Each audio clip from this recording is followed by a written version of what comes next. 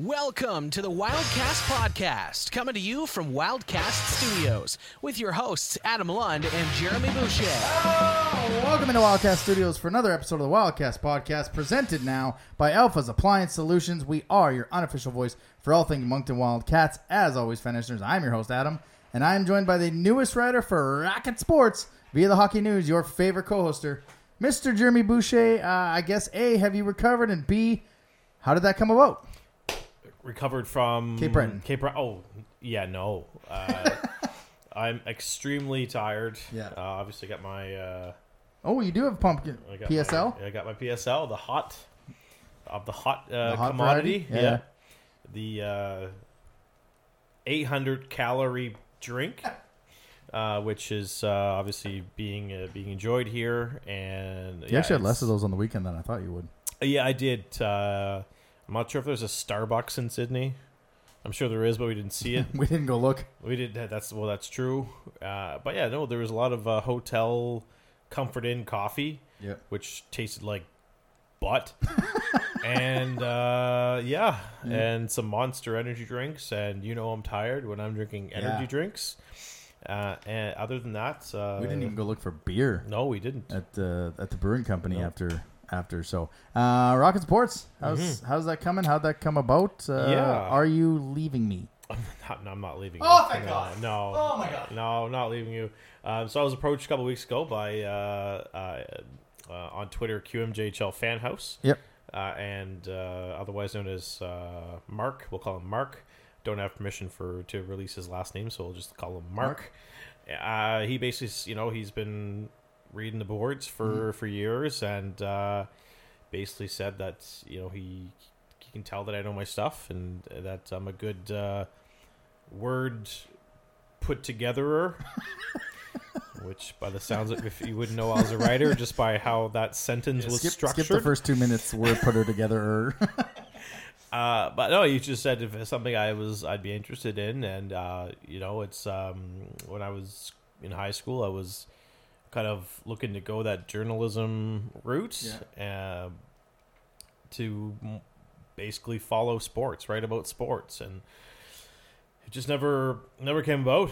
I decided to take study in a different field, and but always had an interest in writing sports, reading sports, and talking about sports. Yeah, always read Neil Hodges articles for years, and all that, and thought this would be an opportunity that I might be interested in, so I kind of just slept on it for a night, literally, and just came back and said, let's do it. And then he got me in touch with Rick from Rocket Sports, and Rick just basically said, this is more or less, we need somebody to be covering between yourself and Mark, so I'm going to cover the Maritimes division. And so I thought it would be a fun little extracurricular activity, and so far I've gotten 2 articles into Rick, and the website's going to be launching here probably in the next couple of weeks, and cool.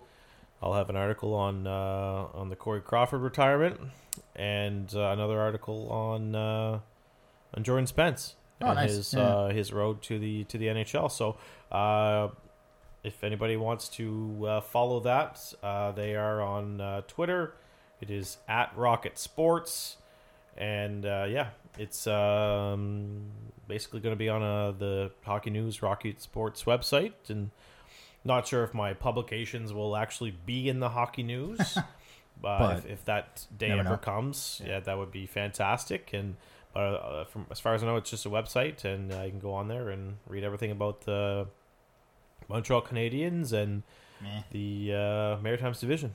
That's awesome. And once that goes live, the website, we'll put that on our new link tree so people can find out by going to our page. They can find out all those wonderful articles that you'll be reading. But man, that's awesome, and you're kind of the same path that I went. I wanted to always be doing something in sports, and that's why I started this. And that's wicked for you. So hopefully you don't ever leave me, because I can't do this by myself. No, this is something that I'll probably, once the website goes live, I think they want 4 articles per person, and then because they want to overload the website once it goes live.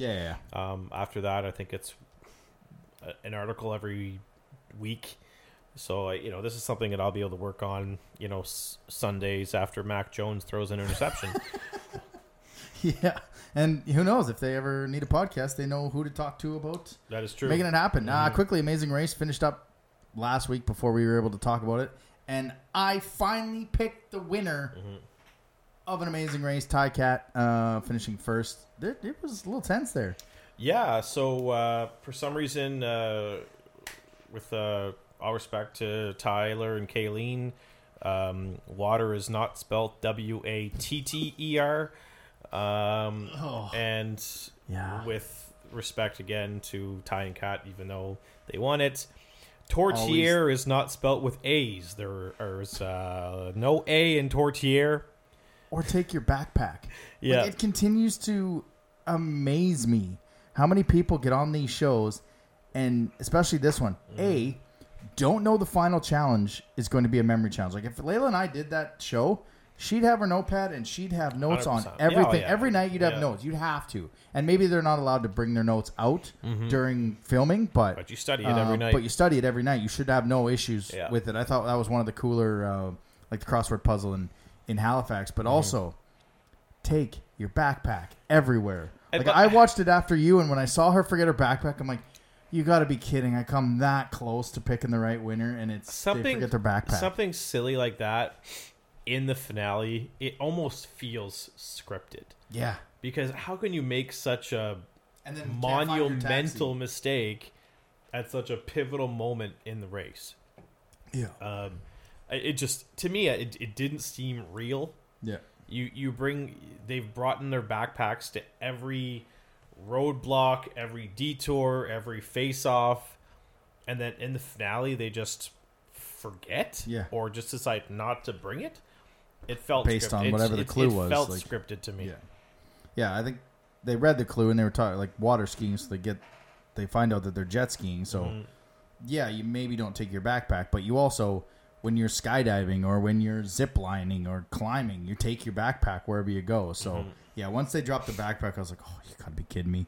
And then when Tyler and Kayleen, I think they got their check first, and I was like, oh no, I was so close to being right. Yeah. And I was so close to being right too, right? Like that's the first time we finished 1-2. Yeah, it was. And it kicks off today, I think. The American one. The American. Yeah, one of the kicks you're off right. Tonight.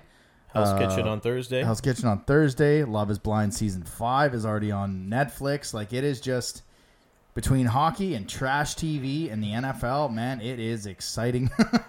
It is a wonderful time. All right, don't forget, as always, you can follow us on our socials, Twitter, Moncton Wildcast, Instagram, Wildcast Podcast, TikTok, Wildcast Podcast, and don't forget to like and subscribe here on the YouTube. No quick question this week. Let's get to some news and notes from around the queue. News and notes from around the queue. Well, we got a new trophy alert, so that's cool. Mario Cecchini was in Quebec as he revealed the Patrick Waugh Trophy for Goaltender of the Year. So it's not going to replace the Jacques Plante Trophy for the best goalie average, but it is going to be Goalie of the Year. And I had some criteria on it. It's a little weird how there's a Goalie of the Year and a trophy for goaltending. Like I said to you on our drive to Cape Breton, like you should put one of those should be converted, like convert the Jacques Plante to like the Williams Jennings in the NHL, which is a team goaltending award, and then the Vezina is an individual award. So for the goaltender of the year, the player must have participated in at least 40% of the minutes played by his team, stand out in goals against average, save percentage, shutouts, and winning percentage. So as of right now, the Jacques Plante, the Jacques Plante trophy is the goalie with the best goals against average. Well, one of the criteria is this one. So this is a little bit. This confusing. Is basically the league's best goalie. Yeah. So it's because they have best forward, they have best defenseman. Now they finally have a best goalie award. It kind of makes sense to finally have one. Yeah. And they picked the right guy to kind of have his name on it too. Yeah. My opinion. He's pretty good. He's okay. I mean, I'm surprised it took this long, and maybe they're waiting for him to be out of the coaching ranks, so there's not that conflict of interest. 100%. But, I mean, I couldn't have picked the trophy topper. I thought would maybe have something of like a logo of when he played, but like when Patrick Waugh played or Patrick Waugh on the back. I didn't see the back of the trophy, but It's a goalie. It's a goalie. So, yeah. All right. Now we get to the player of the week. You were close. You were close with your Bouillon. You just took Bullard? Bullard. Was it Bullard? Who's Bouillon? I don't know. It's Bullard. Okay. Sorry. Bois. I'll get it. Wallard. I got time. Wow. Jules. Anyways, the guy from Jules. Baie-Comeau. You took Raul. Yeah. It ended up being Jules. And the team of the week had a nice little Moncton flair to it. Spencer Gill. Jacob Steinman. Who else was on that? So we got Justin LaRose, 2 games, 4 goals, 1 assist. Louis-Philippe Fontaine, 2 goals, 2 assists in 2 games. Jules Bollard from Baie-Comeau, 2 goals, 4 assists. Yeah, that makes sense. For player of the week, Owen Conrad from Charlottetown was one of the defensemen, 2 goals, 2 assists in 2 games. We'll talk about him in a bit. And then Spencer Gill for Rimouski, goal and 2 assists in 2 games. And Jacob Steinman, we'll talk about him in a bit too. 2-0 at .976 save percentage, 0.5 goals against average, and 1 shutout. Not bad. Yeah, not bad. He's pretty good. It was a pretty good weekend. He's getting up there. All right, let's get into the weekend that was. Weekly Rewind. And yeah, what a weekend it was in Cape Breton. The Wildcats start the season 2-0, picking up both victories in convincing fashion. 4-0 on Friday, 9-1 on Saturday. Before we get into the on-ice product, I guess let's just talk about our Cape Breton weekend and our Center 200 experience.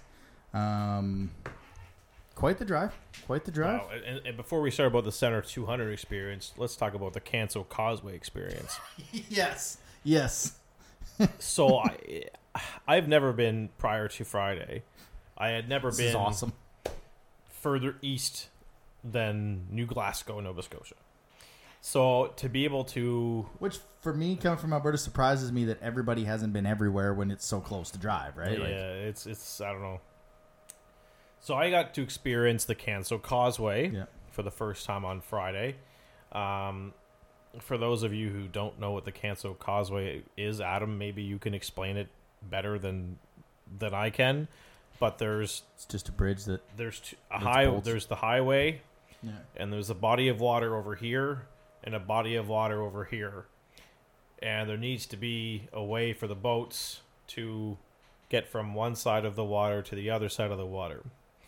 So if there's a boat coming, they will stop the traffic, and there will be rotating. The bridge will rotate to allow the boat to pass. You've seen some bridges that go up and they open. This one goes north and south, and then eventually it rotates to east and west, and then it rotates like this. Yeah. So we were stopped, and I noticed that the bridge was east to west.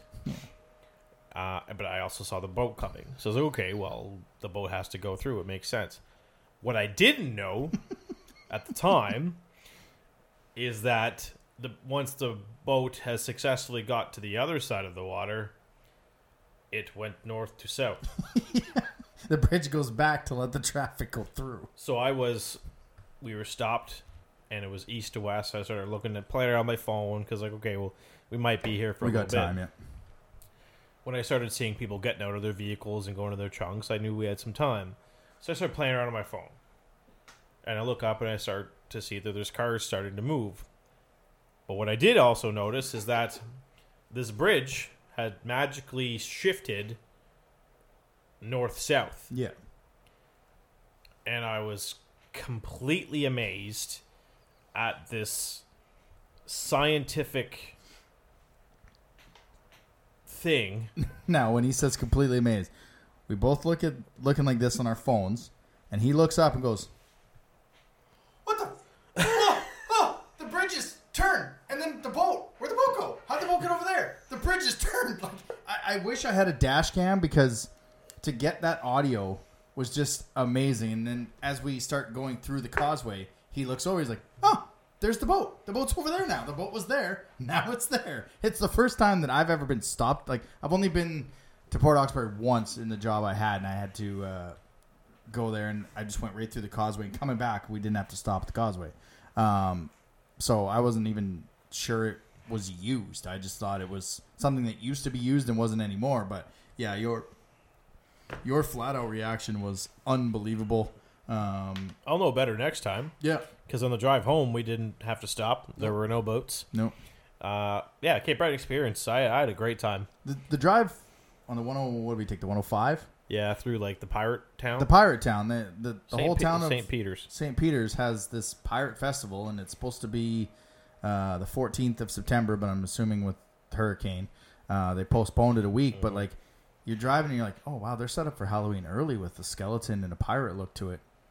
Okay, and down the street, it's a one street town, but down every street had a skeleton on a bicycle, and one store had this huge skeleton, and you could see all these signs for pirates. So it was pretty cool. But yeah, I mean, both drives were really nice. A lot of nice views for the drive in Cape Breton before we get into the town of Cape Breton. But I don't know how those people live on the water that like hurricane season. Like a lot of like it seemed like every single town was like down the water, and I don't think they were. Yeah. I don't think they were lake life as you call it. I think that's where people lived, and I couldn't imagine once a year going, well, I guess I'm going to go into town, and hopefully my home will be there when I come back next week. Well, yeah, those are extremely close to the water, and you know, just any storm could wreck all those houses. Yeah. Like they're like I thought, like cottages in Shediac were close to the water. Like these are close to the water. You're literally your backyard is in the ocean. Like some of these houses had, you know, like a little deck that would pretty much be in the water. It was absolutely crazy. But I guess that's the risk you take, and I wouldn't want to be the one paying the insurance on that, because I'm sure there's some sort of a addition to your, you know, how much you pay every month for that. Sydney was torn up. Yeah, there's a lot of construction. I mean, I guess that's all you can really say. You know, a lot of construction. Cruise ships were really cool. That was cool to check out. They had one there on Saturday, and then we left on Sunday morning. There was 3. That was really cool, really neat. I enjoyed I had a nice little walk Saturday. Walked from the hotel to the boardwalk to the Fiddle. I slept. Yeah, but I was gone probably for 2.5 hours. I checked my phone this morning, and I had on Saturday I had 20,000 steps on Saturday alone. Nice. And so it was good little venture. We'll give a shout out to 7x7 restaurant. Yeah, 7x7, man, that was went for a walk. Just like we're gonna watch college football all day, and because what else do you do in Sydney? Yeah. Went down to the boardwalk, wait until the 7:00 game. So we're gonna watch college football in the hotel, and we were just gonna get like quick breakfast, and then we're like walking and looking, and there's no like breakfast spots down by the boardwalk, so we had to walk downtown, and there's really nothing to tell you. Like they're turning the downtown into one-way streets, so the whole street is ripped up. I actually feel bad for the businesses, but just stumbled upon this 7x7, voted Cape Breton's best restaurant in town, and we had some Breton brewing. I had a raspberry lemon sour. You had a watermelon blonde from 9 Locks. Yep. You had a chicken waffle sandwich, I think. Chicken waffle. Yeah, I had just a regular something. 2 eggs, sausage, toast breakfast, and it was quite filling. We didn't need to eat again. Shout out to Boston Pizza for literally saving us. Yeah, being the only place that's open after 9. Like, went to this Steel City sports pub, got in there, no cash. Food closes at 9 on a Saturday night, and there was some band in there playing, and I'm assuming a bachelorette party. They're all dancing, they're having a good time. We sat down, Jeremy gets a beer, comes back, tells me that. I'm like, oh, well, this sucks. I don't want a beer now. And they stop playing. All 12 women leave. Yeah.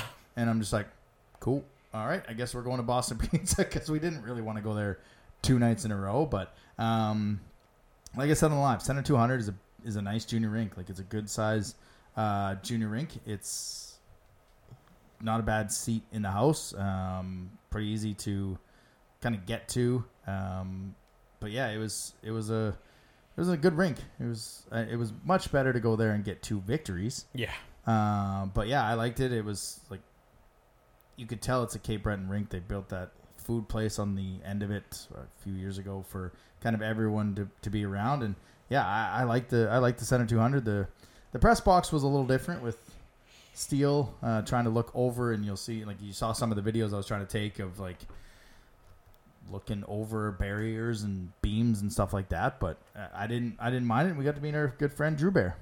Yeah, Drew Bear and Jeremy Fraser, and ran into the DeBorns and the Lounsburys and every person you could possibly think of. Yeah, there's a couple other fans there. There wasn't as many people there as I thought would go, which, I mean, I get it. Like I said to you, I would not make this drive on Saturday morning for a game. No. Get up the next day and drive home. Like, that's just... Like, if there was a Cape Breton game on a Friday and then maybe a Halifax game on a Saturday or vice versa, maybe you do that and drive from, one city to the next city the next day. But, no, it was a really good time. I'm still recovering, and as tired as I was, I had a super hard time falling asleep Sunday night. Really? I thought I'd maybe as soon as my head hit the pillow, I'd be out. But no, I was awake probably till 10:30 last night, or Sunday night, whichever night it is. How was the birthday party? It was a kid's birthday party. After sitting in a vehicle for 6 hours, you got to go home and go right to a kid's birthday. Birthday party, had a barbecue, some cake, some presents, shoot some hoops. Nice. That's about it. It was a kid's birthday. So let's go on the ice now. First game, 4-0 victory, and 36-16 in shots for Moncton, and you could just tell it was a game of polar opposites, really. The first one was just a defensive shutdown, 16 shots. The next one wasn't so much a defensive shutdown, but it was an offensive explosion with 9 goals. You go back to the Friday game. I mean, I didn't realize, like, I was looking at the Jumbotron. I couldn't find the shots anywhere. And it was just the angle that I was looking. I was like, I just don't have any. Went downstairs and ended up looking up and thought, holy crap, they only had 3 shots in the first period. Like, Cape Breton only had 3 shots in the first period. And that's where Steinman was good. Like, he didn't have many shots, but he didn't let... Of the 3 shots, it wasn't 1-0 Cape Breton, which allowed the team to kind of refocus into the second period, and they just kind of took over the game from the middle of the second period on, and that was it. Yeah, for me, that first game, like, it was we were more or less dominating the play, and it almost felt like it was going to be the Ruccia show, where he makes 40, 50 saves and just steals the game. 2-0 or 2-3-1. But I think once that first goal, because it was a late goal, I think, wasn't it, the second period? 30 seconds left. Yeah.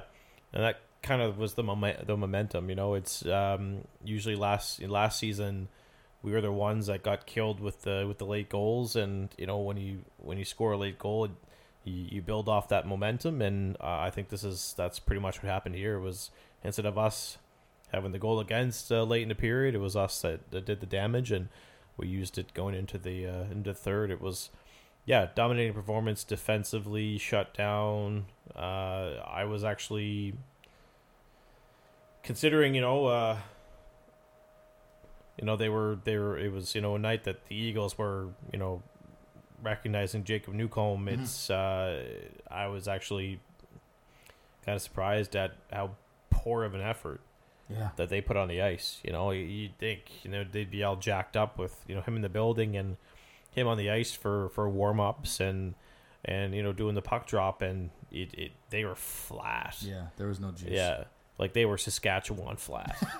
Like that was it was just not the effort that I expected to see from the Eagles, given what was going on pregame, that it was their home opener. The vice president was giving a rousing pregame speech. Come support us. We need your help. Yeah. We need you. Yeah. It was it was flat, and you nailed it. Like, I totally thought it was going to be at midway through the second. I was like, this thing's going to go to a shootout. Yeah. Like, whether it's 1-1, 2-2, whatever, it's going to be the Ruccia show. It's going to go to a shootout. But yeah, you're right. Like the Lotion goal how many times we come in here last year and be like, quit, goals in the last minute and the first minute are killing this team. And we took that advantage. I mean, Loshing on the power play with just a great shot. Great feed, too, by Desnoyers. And that's, literally what we're probably going to see 40 times this year. That's his office. It's they teed up on the power play. But he didn't stand there. And I kind of was watching it. He was in his office, and if he had a couple shots and it didn't work, he moved. He tried to move, tried to get out of there. Because a lot of teams, when they're playing this 1-4 on the PK, they go 1-2-1, and they keep those wide guys to go out to those shots. And eventually you take a couple of those in the leg, you're not going to go out to them. But he was able to move and shift and get his opportunities and let a piss missile go. And what I'd like to see this year from Loshing is I'd like to see him fake it a little more because it's going to get predictable. Yeah. There was a highlight. I remember last year there was I saw something where Cole Caulfield was literally coached on the bench by St. Louis. He's like, you're going in this power play, fake a shot. And because these PKers are going to know the puck's going to Loshing. He's going to rip it. Yeah. Well, if he fakes the shot, he winds up for it, and the defenseman goes down to block it. Well, suddenly it's a 5-on-3 because that defender is out of position. Yeah. Right? And that's going to allow more puck movement or literally allow him to get the shot off as the defenseman's trying to recover from a broken ankle. As well, you're going to see when if he doesn't fake it early on and just keeps letting him go, it's going to get predictable. But you're also going to pull that defender out, which is going to widen that power play for Gabe to come up or the middle guy to move around. So you're going to have that kind of.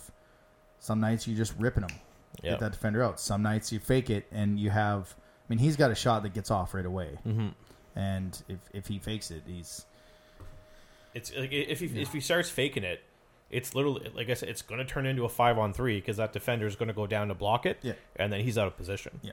So it's I think it's something that you're probably going to see. There needs to be that I can see that being adaptability. They have to adapt on the fly, and that's something I think they'll probably have to do very early in the season. Is shoot the puck, but in some cases fake it. Because the opposition is gonna know what's happening. Yeah, and then Saturday, not a result I thought we were gonna have at all. Thought we'd see a little bit more juice from Cape Breton, which we did. They played a little bit better in the first period, but 9-1. I mean. 3-0 after 1, 3-1 after 2, or 6-1 after 2.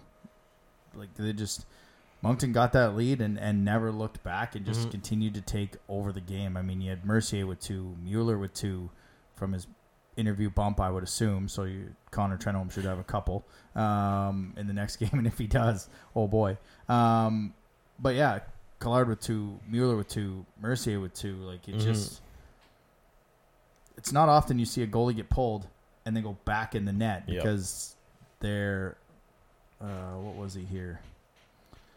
So Rucci was had 4 goals on 13 shots, and Rucci had 5 goals on 16. When he came back in after the 9, so he gave up 5, and then Mulata came in, gives up 4, and then they put Rucci back in for the last 7 minutes, and it was an offensive explosion that a lot of people I don't think saw coming. And it's only game 2, but that was a very dominant effort by a team that kind of showed that we're not going to take what we took last year from Cape Breton. No, of course not. And that's kind of the key thing here. I don't. Well, the Wildcats didn't want the success or that lack thereof against the Eagles to be similar to last year. Like this is off to a good start here. I know we joked about to Richie as like, well, if they can score 9 goals without Morin, just go ahead and trade him. Why wouldn't you? And heck of a return. Clearly, you don't need him right now. If you score 9 goals without him, we're obviously kidding. But there's things that from this game that I think they can take away as we need to work on it, because there were times where Steinman bailed them out, turnovers. There was a couple of times there where the bakery was going to be open. Yeah, our friend Jeremy Fraser at BP's is like, well, the one turnover. I mean, they put it on the stick of a guy who wasn't going to score. That's the time the guy's going to score. Well, yeah. And that's the turnover you can't have. Mm-hmm. I think it was in the second period, like just blindly up the middle. You just can't have that type of play. And they were so good in the first game when it was holding them to 16 shots that it was just like, maybe because they had the offensive explosion, they played a little bit looser. But man, the Sumpf Pump and Loshing, that is a duo that is going to do some things this year. Yeah, 100%. The fact that they went to Colorado, I think too, and build kind that of chemistry. Build the chemistry, got to know each other. You can see it. I mean, was it? Which goal? Speaking of Loshing, I know I pointed this out a couple times last year on one of our first episodes. According to Elite Prospects, on pace for 68 goals and 68 assists for 136 points. So I don't know why it won't happen. That's a big season. Yeah. Which goal was it? It must have been in the second game that it was a tic-tac-toe. Yeah. Was it Mueller that scored it? It was Loshing that scored it. It was Loshing from Sumpf. Oh, Auger from Loshing and Sumpf. Yeah. And it was you could see the connection between Sumpf to Loshing and then across to Auger for a tap in. Like that top line of Loshing, Sumpf, and whoever they decide to put there, like Auger played well with them. Maybe Collard gets a spot there, or Denway gets a spot there. Mercier, it's not going to matter. I think you found a pair, and whoever you put on that wing with him will have success because they both see the ice. Sumpf is, like I said in the intermission with Pat, I mean, anytime you can get a big German center, like you're good, and that's through 2 games, obviously. But yeah, you can see the connection with them. Now, I ask you, sir, speaking of Moran, he's obviously going to come back. What do you do with the pairings on the defense? Because you had Bhutan and Selinsky, and Bhutan played a ton of ice time. Like, there was one shift we weren't even sure if he went off in the first 4 minutes of the second period in one of the games. Do you keep that pair together and put Moran with AGF or AFG up at the top? So your top 4 would be Moran and Forte Jondron, Bhutan and Zelinsky is your second pair, and then Plandowski and whoever? Or do you keep the Bhutan and Moran together as your top pair and figure out the bottom 4? It's a good problem to have. But it is a very good problem to have, and I'm not wondering this because they won 9-1 and we don't like the joking part of Moran, but it is like Bhutan played a lot on that top line, I think you can minutes. I think you could safely put Moran and Bhutan together, and then have Forte Gendron with Plandowski. Yeah. And then you've got your Grenier and Ballantyne and Dubreuil and Zelinsky. Yeah, that's what I mean. Like, that's what I mean. Like, I think you put Big Z, the Big Z. I think you put Moran. I mean, Moran played a lot with Grenier in the preseason, but I think Moran and Forte Gendron is your top pair. Yeah. Keep Bhutan and Zelinsky as your second pair, and Plandowski plays with a Grenier and a Ballantyne because he's defensively responsible. So if he's with Grenier, that allows him to get up in the play, which he did quite a bit, going +4. Big shout out to him going +4. And Ballantyne whenever he comes back. But I don't think you go Bhutan and Moran. I think you have to split it up. Split those two up. And because I forgot about Zelinsky, so now it's just I don't care. And I think Bhutan played a lot of time because there was Moran. Like 40 minutes a night. Yeah. It's going to be interesting to see what happens, coming into Friday on the island. Will we have Moran back? He's in the lineup tonight, Monday, as we record this. He was originally supposed to be in Seattle, but he's now going to be in Calgary with Pelche. So we will see how that goes. Oh, he's playing in Calgary? Yeah. There was a afternoon roster update. So the Moran will be playing in the Calgary game with Pelche, and Aspro will be in the game in Seattle because it's split squad. Right. And yeah, we'll see. Is that the last Flames game before? So they've got another game, I think it was Wednesday against Winnipeg, and then Friday against Edmonton. I don't think he's going to make it to Friday. Well, I mean, let's be real here. He's not making the Flames. And no, but I did have to ask him that for anyone wondering. I was like, is there any shot like Dumaine Columbus, who scored the overtime winner and we think is going to be there on that roster? I said, is there any shot he makes it as a 5-6 or stays up there at any point? And this guy said, flat out no. No. I mean, as good as he is, there's other defensemen on the depth chart that I think would. And I don't follow the depth chart as much as you do. That's why. I mean, if you look at it, Bo Akey, who the Oilers picked in the first or second round? Second round, yeah. Well, he was sent back to Barrie today. Morin was also a second round pick. So those second rounders are starting to, be let go. So if I was a betting man, I'd probably say, is he in the lineup Friday? No. Is he in the lineup for the home opener? 100%.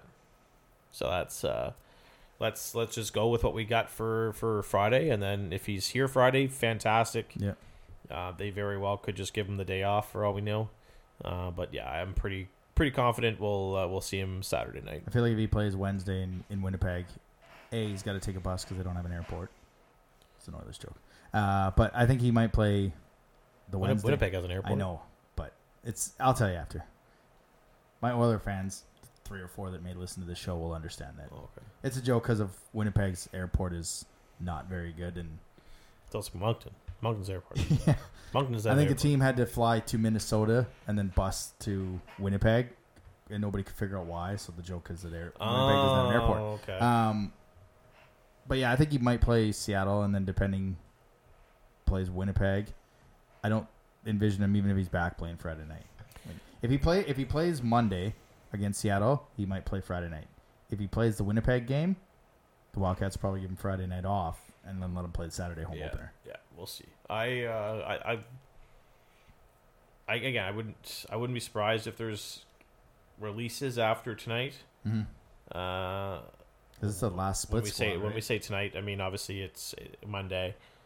Yes, it is split squad, and then I don't know. There's a good chance he's back in Moncton by Thursday. So we'll see. Yeah. Either way, as thousands and thousands of people, well, not thousands, I'm just kidding.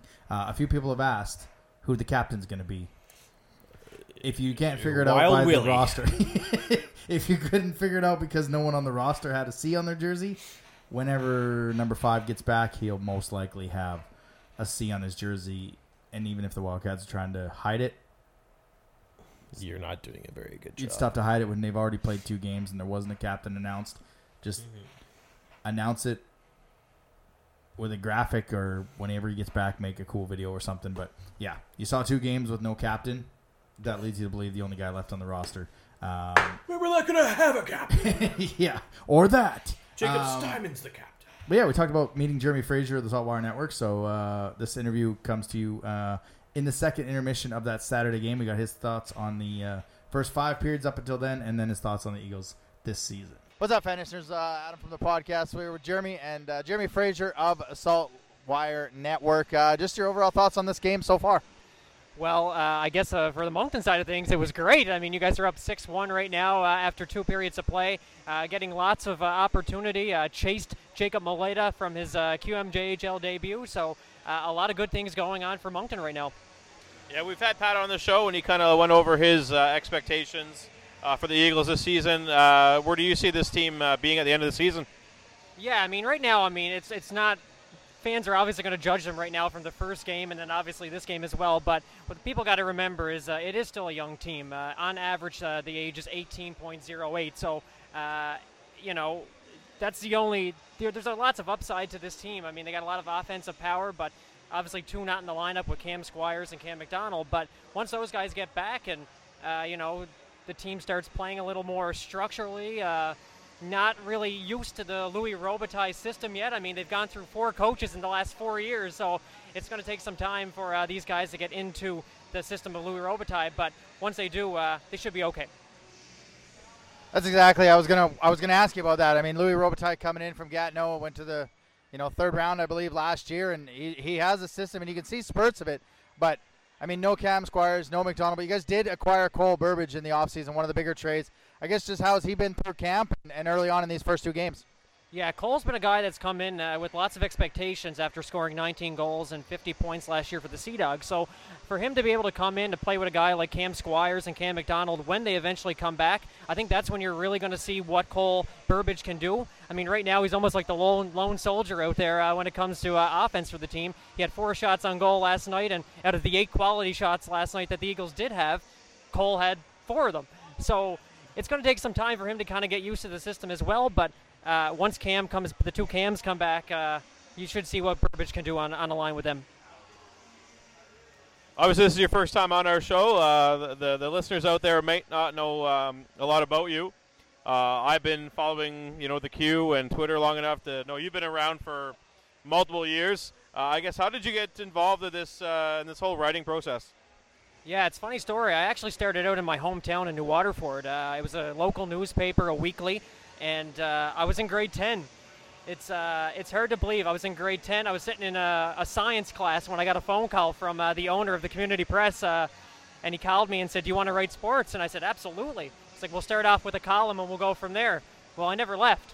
I stayed in with it and kept going through, and all through college at Holland College in Charlottetown, I ended up writing for the community press from a distance, obviously, and then following the Q and everything in between, it kind of led me to a job with Saltwire, and I've been the sports reporter at the Cape Breton Post for the last 5 years, enjoying it. It's a lot of work. I'm the only sports reporter for the whole island, so I don't only cover the Eagles, but I do enjoy covering Major Junior. It's definitely a passion of mine. Yeah, you and Kevin Barrett got to be the hardest working guys in the Maritimes for sports reporting in the paper, but in this division, I mean, you follow the Q, you follow the Maritime division, you see the teams come through here. I guess just how do you assess this division with Halifax returning guys, depending on Dume, Moncton getting stronger, Cape Breton getting a little bit stronger? Can't really tell off these first 2 games, but it's early. And then you got Bathurst, St. John. Just how do you see this playing through? Yeah, it's going to take a little while to kind of see what the division really has. But I mean, when you look at it, I mean, the top 3 teams should be Halifax, Cape Breton, and Moncton. That's the reality of it right now, but anything can really happen with a Jim Holton coach team. We saw him bring guys in from Ontario and kind of all over the place. So, I mean, you never really know what Charlottetown's going to bring, and St. John is going to be a rebuilding team as well, and Bathurst is another team that's kind of younger, but again, you don't really know until the season really gets going, and I wouldn't want to make any predictions right now, but I would say if I was a betting man, I'd say it would be Halifax 1, Cape Breton would be 3, I should say, Moncton 2, Cape Breton 3, but that's kind of where I see it standing out as of right now. Yeah, you got to remember what podcast you're on when you're putting teams slotted in the division. Yeah, and just finally, we've been asking this to all our guests recently, the past couple of weeks. Where do you see the final going this year? The 2 teams facing off against each other for the Gilles Courteau Trophy. Gilles Courteau Trophy. I'm never going to get used to saying that, guys. You know what? It's kind of tough to really say, but I mean, Rouyn-Noranda is probably the first one that comes to mind. I mean, they got lots of offensive power. They got a good goaltender, Rousseau, coming in from a Memorial Cup championship last year with Quebec. So I'd say Rouyn-Noranda for sure. And then the second team, I couldn't even make a prediction right now because it's wide open. Again, it could be a Halifax, Jordan Dumais coming back eventually from Columbus. So it's going to be interesting to see where things stand, but I wouldn't rule out a Cape Breton in terms of not in the final, but I wouldn't rule out Cape Breton being a top team eventually. We have an owner who wants to win and wants to win now and has made it clear he wants to win. So don't be surprised if things aren't going the way the owner likes as of right now or early in the season, that the trade period could definitely see some moves in Cape Breton. Yeah, we won't hold you to that prediction. We've asked all the other media members. You'll have to come on around the trade deadline. You can reevaluate that position as you update us on the Eagles. But, yeah, you're right. I mean, Cape Breton's got some moves to get better. Baie-Comeau's going to be another team that surprises. Moncton's going to be in there, as Jeremy predicted. And it's just, in the Eastern Conference, there's not as many good teams as in the Western Conference. And with the final going, or with the 4th round going the top 4 teams, it could be an all-West final. So, but, yeah, we really appreciate you jumping on with us for this episode. And hopefully we can have you back around the trade deadline. Anytime, guys. I'm more than willing to jump on with you guys. It's been a pleasure. Thank you. It's good to finally meet him. Good to finally talk to him and, we've seen his articles and tried to connect him and have him on the show. He's like Kevin Barrett. He's the only writer on that island for all of sports. So, but yeah, good to have him on. Can't wait to have him on for the kind of the trade deadline shows. But he's not wrong. The expectations coming into this season were they were going to be good, and they came out flat, kind of like we talked about. Yeah, it's gotta get a shout out there, Jeremy, myself and Jeremy. Yeah, Holland College alumni. Woo! PEI. No, we should start having him on for the Eagles, so he's not because Pat, God love Pat, but he's on the payroll, right? So it's tough to get a good perspective on the Eagles when sometimes Pat's a little easier to get, though. Yeah, that's very true. That's very true. But we'll see.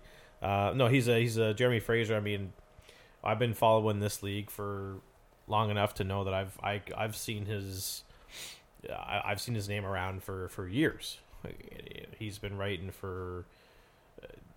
Wasn't he part of the Q Network or something? He's been at least a decade now.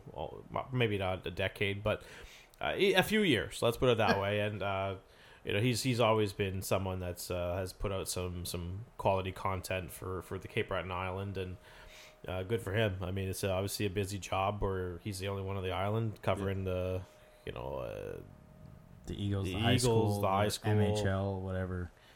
Probably some of the seniors bowling in Glace Bay. Yeah. Baseball, they were talking stories about. But he is coming for the draft. There you go. We convinced him to come to the draft in Moncton, so he will be here for the draft. So getting into this weekend, I mean, like we talked about, a surprising, I guess, 2-0 Charlottetown coming in against 2-0 Moncton, and then we got the home opener on Saturday.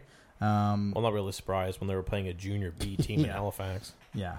I think most people, when they saw the schedule of Halifax versus Charlottetown, they thought Halifax would have most of their team back, and but yeah, it's on the island, and then the home opener is on Saturday, and Charlottetown's exactly what we thought they would kind of be, a tough, hard-nosed team, and I believe that. Well, what's their goalie's name? Solov, Ozals. Yeah, is it Ozals? Something like that. Yeah, I think he played fairly well for him. Obviously, did he play both games? I mean, if we're going to preview shit, we should probably pay attention to who's playing. I mean, I should. We'll be right back after these messages from Binford. Yeah. Lazalis, one goal against, and then Carter Bickle played the other game. So. Oh. Bickle. Yeah. Bickle, yeah. Bickle the Pickle. Bickle the Pickle. The guy that, Owen Conrad, first round pick, was leading the team in points. Michael Horth.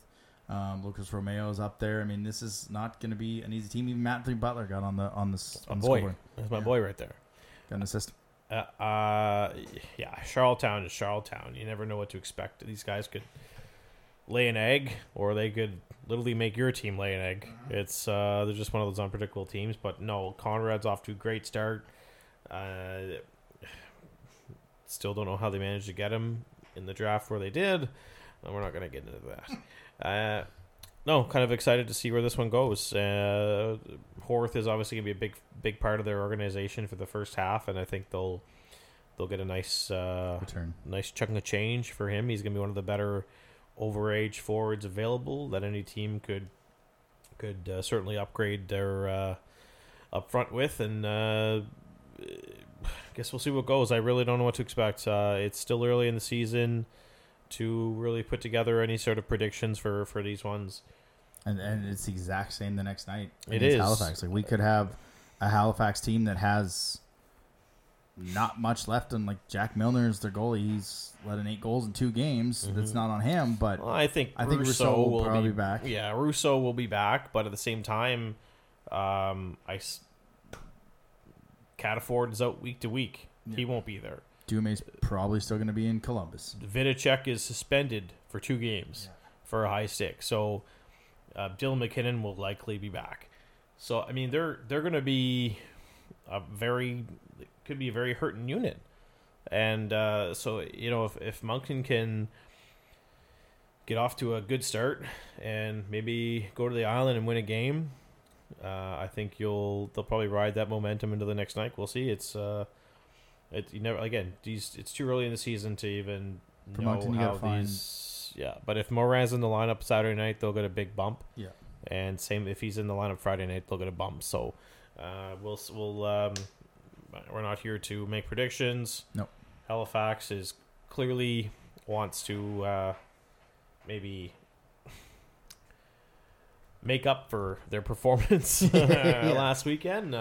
And I mean, do they play Friday night or? I was just going to look at that. Yeah, and for Moncton, it's not so much who you're playing against; it's how you play. If they play like they did in that first game against Cape Breton, they're going to be in a lot of games and win a lot of these games. I don't want to say if they play like they did in the second game because they scored 9 goals, but defensively, if you were to ask Lacroix which of the two is more what style he wants to play, it's going to be the first one. So if they can find a middle ground in that, nope, they play Saturday and then Sunday in Bathurst. Yeah, so again, it's more about what Moncton does, like defensively and special teams. They haven't given up a power play goal yet, but they've only had 1 power play goal, and it wasn't even very a feisty affair. Like there was not even any bad blood for these two teams that played twice, and there was more anger in the preseason than there was in these games over the weekend. I think it's more or less the whole is fighting illegal in the preseason, or yeah, because you're right. I mean, there was no, and good on Cape Breton. You know, once the score got out of hand, they weren't, trying to pull off any cheap shots after the whistle. I mean, Patterson ran in the goalie, but I don't think it was malicious. It was close to him, and there was credit the Wildcats for not going after him. And yeah. I think that's more the score was 9-1 at that point than it. You don't need to be anything if stupid. If it was 3-1, but 9-1, you don't need a suspension coming into Friday's game and the home opener and anything like that. So, but again, as good as Moncton looked, these are two teams that we've seen can come in, and Halifax always plays well here. They travel well. That could be the one coming off the home opener where, well, like that's what you got to avoid is that home open excitement and then just flat. The right? pressure. Yeah. Yeah. But I'm glad that they don't have to go through another home opener in Charlottetown. Like they already had their home opener. Yeah. They're done. Halifax will have to go through ours, but that's the worry is going through that home opener and then let me go. That's true. I never thought of that, but yeah, the home opener is for by the looks of it, what they have planned. It's not going to be any of those trapeze people that they had last year. Just something like a light show, a fan engagement light show. So for anybody listening, we'll get to that later. Okay, don't now. Yeah, we'll get to it later. Okay, you got the info. We'll get to it. I was going to say you can go and download the Q Live app. When I say Q, not the letter Q like the lead, but it's CUE. Yeah. Q Live. And this is actually going to allow you to participate in the ceremonies on Saturday. The light show. All right. Well, I guess I got to download an app, don't I? Yeah. Are you finally ready for everyone's favorite part of the show?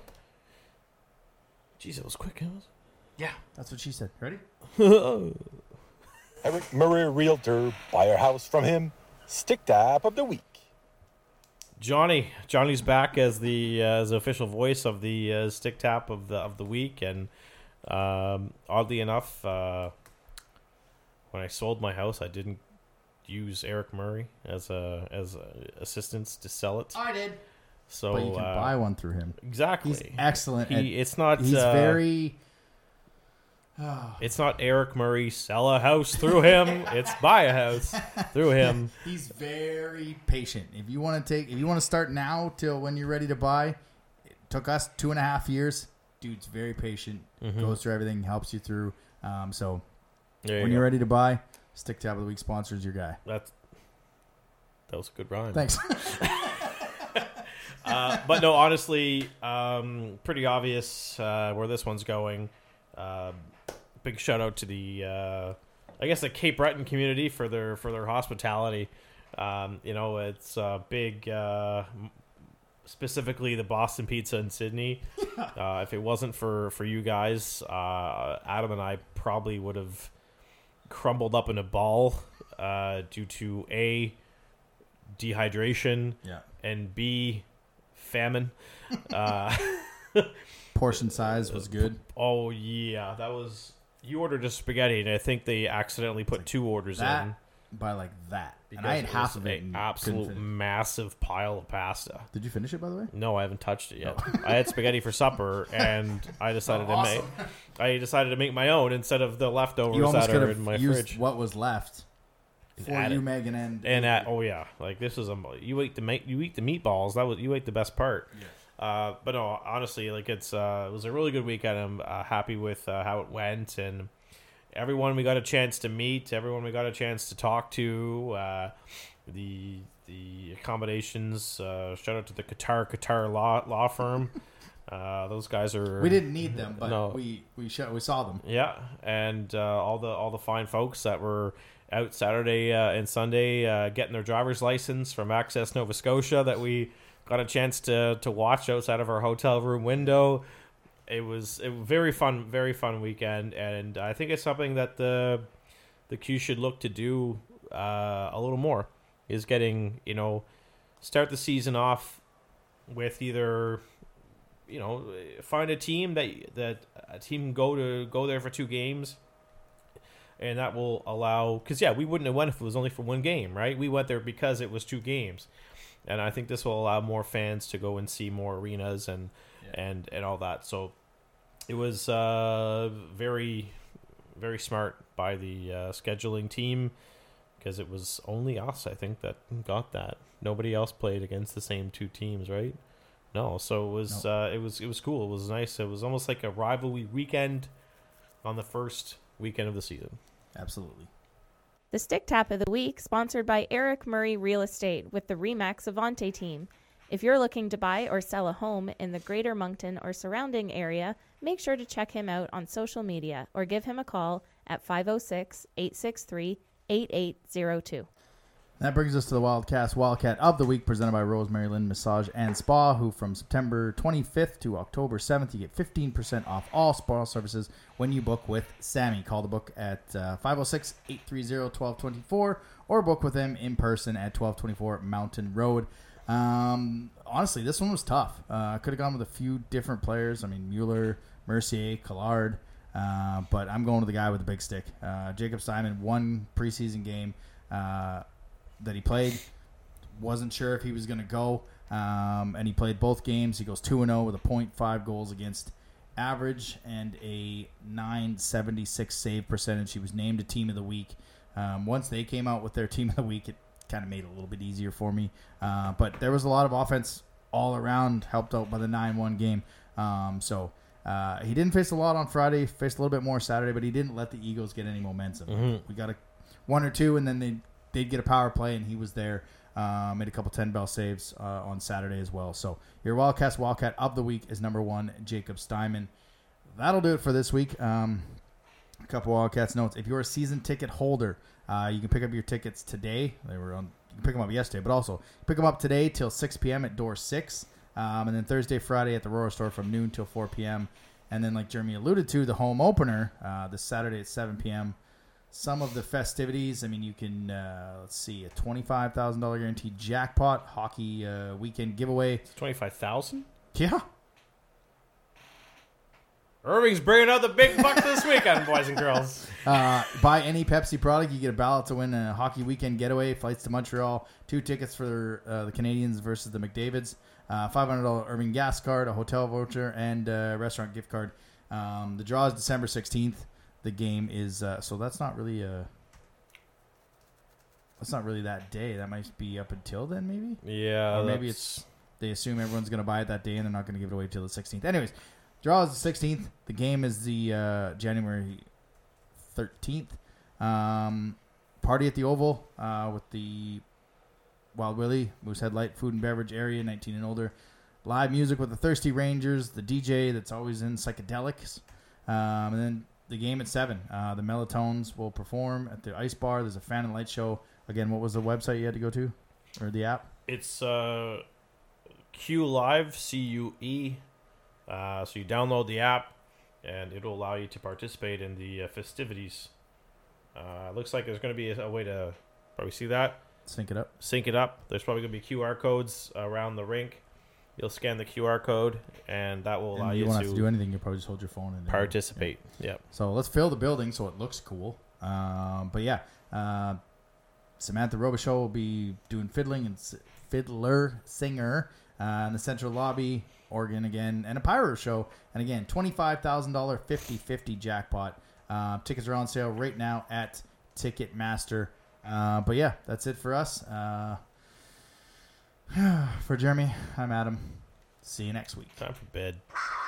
Thanks for listening to another episode of the Wildcast Podcast. Follow us on social media at Moncton Wildcast.